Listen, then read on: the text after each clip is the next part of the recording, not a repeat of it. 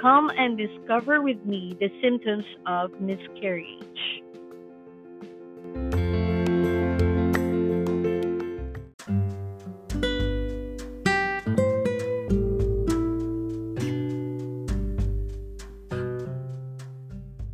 Hello, everyone. Welcome to this podcast. My name is Lady Key. I'm a podcaster, YouTuber, blogger, and singer. Journey with me every Monday as we go along with life in this world. If you are like me, a woman who have gone through the painful life of miscarriage, I encourage you to get going and never give up in finding the holistic life of healing.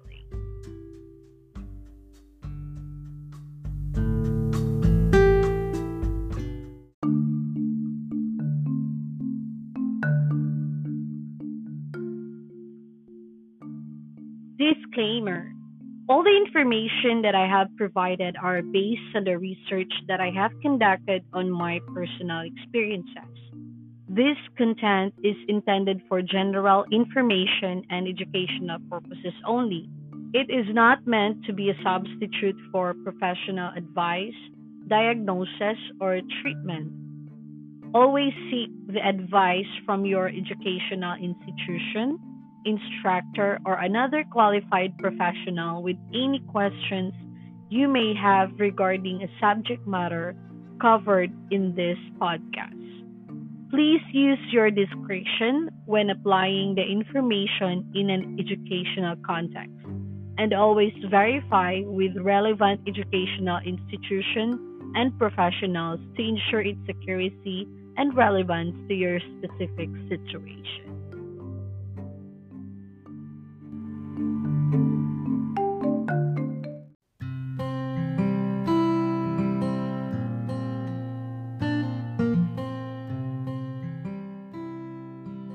Symptoms of miscarriage. So, hello everyone, welcome to this podcast. Let's talk about me and my symptoms of miscarriage. So, allow me to share to you my experience of the symptoms that I had when I was having or before I had my miscarriage. So, every woman is different. You really can't compare one to the other. When I was pregnant, my mother used to compare my pregnancy to her pregnancy. Well, I'm quite proud of her because when she was pregnant, she was a working mama. And while me, I just stayed at home and yeah, staying at home and being pregnant. So for most of the time, my only job in the house was to wash the dishes, cook, and sweep the floor. I never really thought that I would experience miscarriage since I am not doing any heavy physical activities that could harm my baby. I mean, that's just a really normal daily routine. It's not too heavy to do. A simple cooking and washing of dishes is not too much, right? I was wrong with all my precautions. It did not help me to keep my baby and be born in this world. Now, I am really happy that I was still able to pull up myself and create a new life again after my miscarriage. And now I am really happy because it wasn't easy to move on from the thing that you thought would be yours for a lifetime. But yeah, life is life. Plans were already created. I even bought a Doppler to detect my baby's heartbeat while I'm at home. I already bought some maternity dress, my maternity underwears, and yeah, things doesn't really go in a way that we always wanted it to be. Well, before I go along and share every thoughts and emotions that I have in my mind, let me first share to you the common symptoms of miscarriage. So here are the common symptoms of miscarriage: vaginal bleeding, cramping, pain in the lower abdomen, passage of tissue or clots from vagina, breast tenderness and swelling may subside, fatigue, nausea and vomiting may decrease, and dizziness, backache. So those are the common symptoms of miscarriage. So for this one, you may have a higher risk of having a miscarriage based on the above mentioned symptoms. But I'm not saying this. These are the only symptoms that can cause higher risk of miscarriage. There are a lot of symptoms that really can contribute to your miscarriage. So you must take an advice or ask an advice from your personal gynae or your doctor. In my part, I experience vaginal bleeding, cramping in the lower abdomen, fatigue, decrease of my nausea and vomiting, and dizziness and headache. So those were my symptoms of miscarriage. So I really don't want to open up personally. I mean, I don't want to open up my recent miscarriage personally to other people, to my family, to my friends. No, it's really amazing that I cannot share it personally to other people, but I can share it here in my podcast. Yeah, this is my way of sharing to the public. I sincerely cannot open up with my friends and my family of what I really feel. I mean, I don't want to burden them with my mixed emotions and sadness. I really don't like sharing it to people personally. And things are really different now after my miscarriage, and a lot have changed within me. So, yeah, let's continue to talk about the symptoms that I had. So, this might gonna help you in preventing further risk of your pregnancy. So, vaginal bleeding. Here, after my second prenatal, it was seen in my ultrasound that there was an acute subchronic bleeding inside the placenta. My doctor actually at the time did not read my ultrasound, so I have to ask her what is that. She told me to just continue on drinking the dihydrogesterone. This is a medicine which can help a woman to avoid miscarriage. Please, just a disclaimer, please do not use this medicine without any prescription from your doctor. I did not experience some bleeding during the ultrasound session or any bleeding after my checkup. It was a long drive travel from our town to the city. It took us more than 8 hours to travel, and I was awake from 3 a.m. in the morning, arrived at 7:45 p.m. at our home, and I went to sleep at 9:45 p.m. And I remember at that time I had a vomit and my body was unease. And at that night, there was a bit of water that came out during my vomit.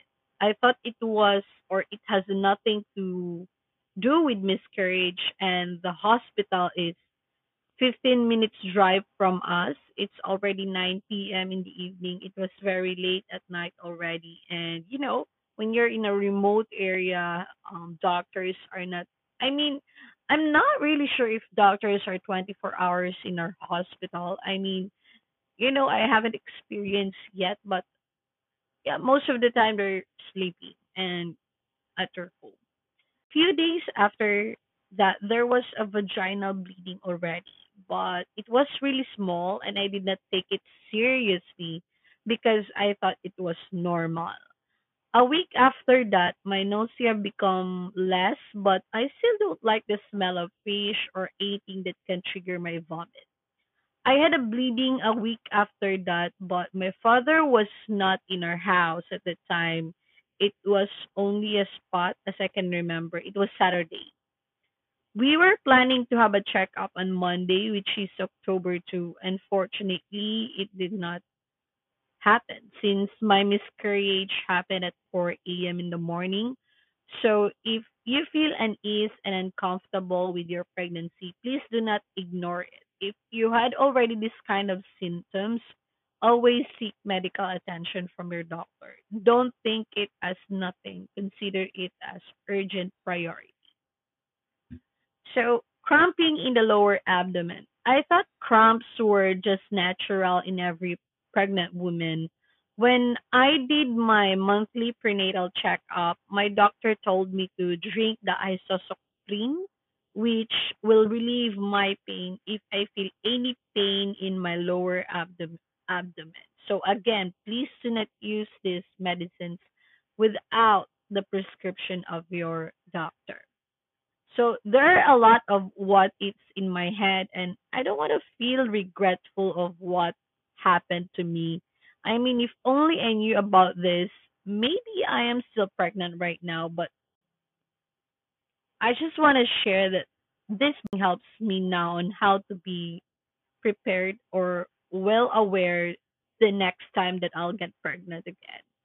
It is really good to share my ideas in here so other women could also be aware that they might want to avoid the risk of miscarriage. So the next one is fatigue. My doctor said that I might experience fatigue during my pregnancy, but it is normal for most of the women. So I thought it was normal for me. I really can't sleep that much in the evening. That is why most of the morning and afternoon I am only sleeping. Again, I thought it was normal during my pregnancy. It is for some women, but for me, it is not. So, sleeping at night is one of the most important factor that I really need to consider soon during my pregnancy. And if you are a woman experiencing fatigue during your pregnancy time, I highly suggest you discuss this with your doctor so he or she can give you advice and prescription that will help you normalize your sleep. So, nausea and vomiting may decrease. So, this is the next one. I really thought that the decrease of my nausea and vomit was really helpful during pregnancy period. This was one of the symptoms that exactly appears on my end a week before I got my miscarriage. I'm not going to say that you should immediately contact your doctor about this, but I think you should at least have enough rest. If you doesn't experience any cramping, fatigue, and any vaginal bleeding, then yeah, you may gonna just want to stay at home, and it's normal that the nausea and vomiting in your end will decrease. But if you already have all of the above mentioned symptoms, then it's really necessary for you to go and see your doctor to avoid any further risk of miscarriage. Do not wait, please. Do not wait until it happened to you. The next one is dizziness and backache. I am guilty of this. I know I did something wrong that contributes to my miscarriage. It was Saturday, and I am a person who really loves doing something and doesn't want to lay down all day. I want to work and move. So yeah, because, lying in bed for the whole day or, it's not really me. I really want to work my body. And lying in bed for the whole day is not my type. I'm not that kind of person. I really want to do something.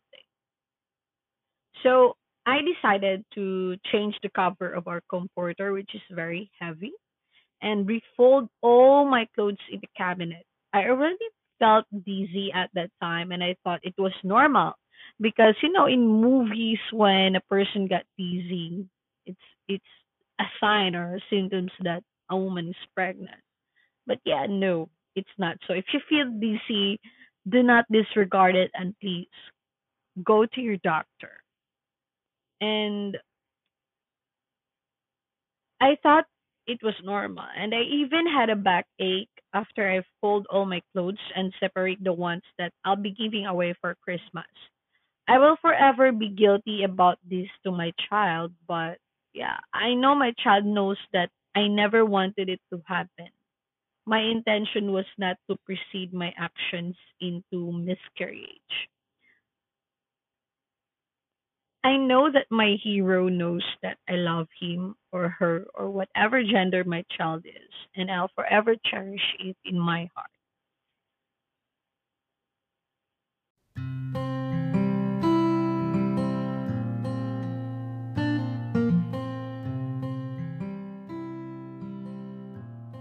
Miscarriage is a very sensitive topic to talk or share about, but I am not afraid of letting every woman to know that this incident really do happen during pregnancy, and I want them to be well aware of this kind of issue.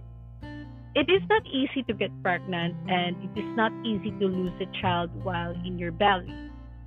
I hope all the women who have experienced this incident are in good shape, and they are standing every day pushing themselves to get up in the morning, having some nice tea, and reflecting that this trauma is not the end of their journey as a woman.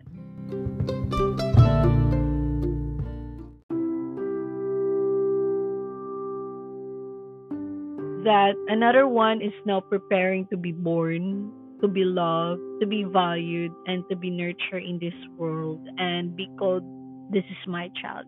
So we just need to wait until it happens to us. But while waiting, we need to prepare ourselves.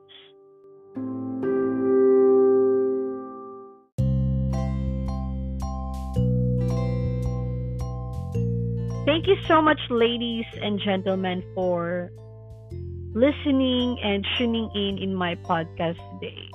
Just be aware that I am only showing you some of the symptoms that I have experienced and the common symptoms of miscarriage. Again, please seek professional advice from your doctor or if you felt any discomfort during your pregnancy. My next podcast will be about how to heal yourself from the trauma of miscarriage. Thank you so much, ladies and gentlemen, and I hope that you had a great day today. Please, if you had a feedback or if you have thoughts in your mind, comment down below.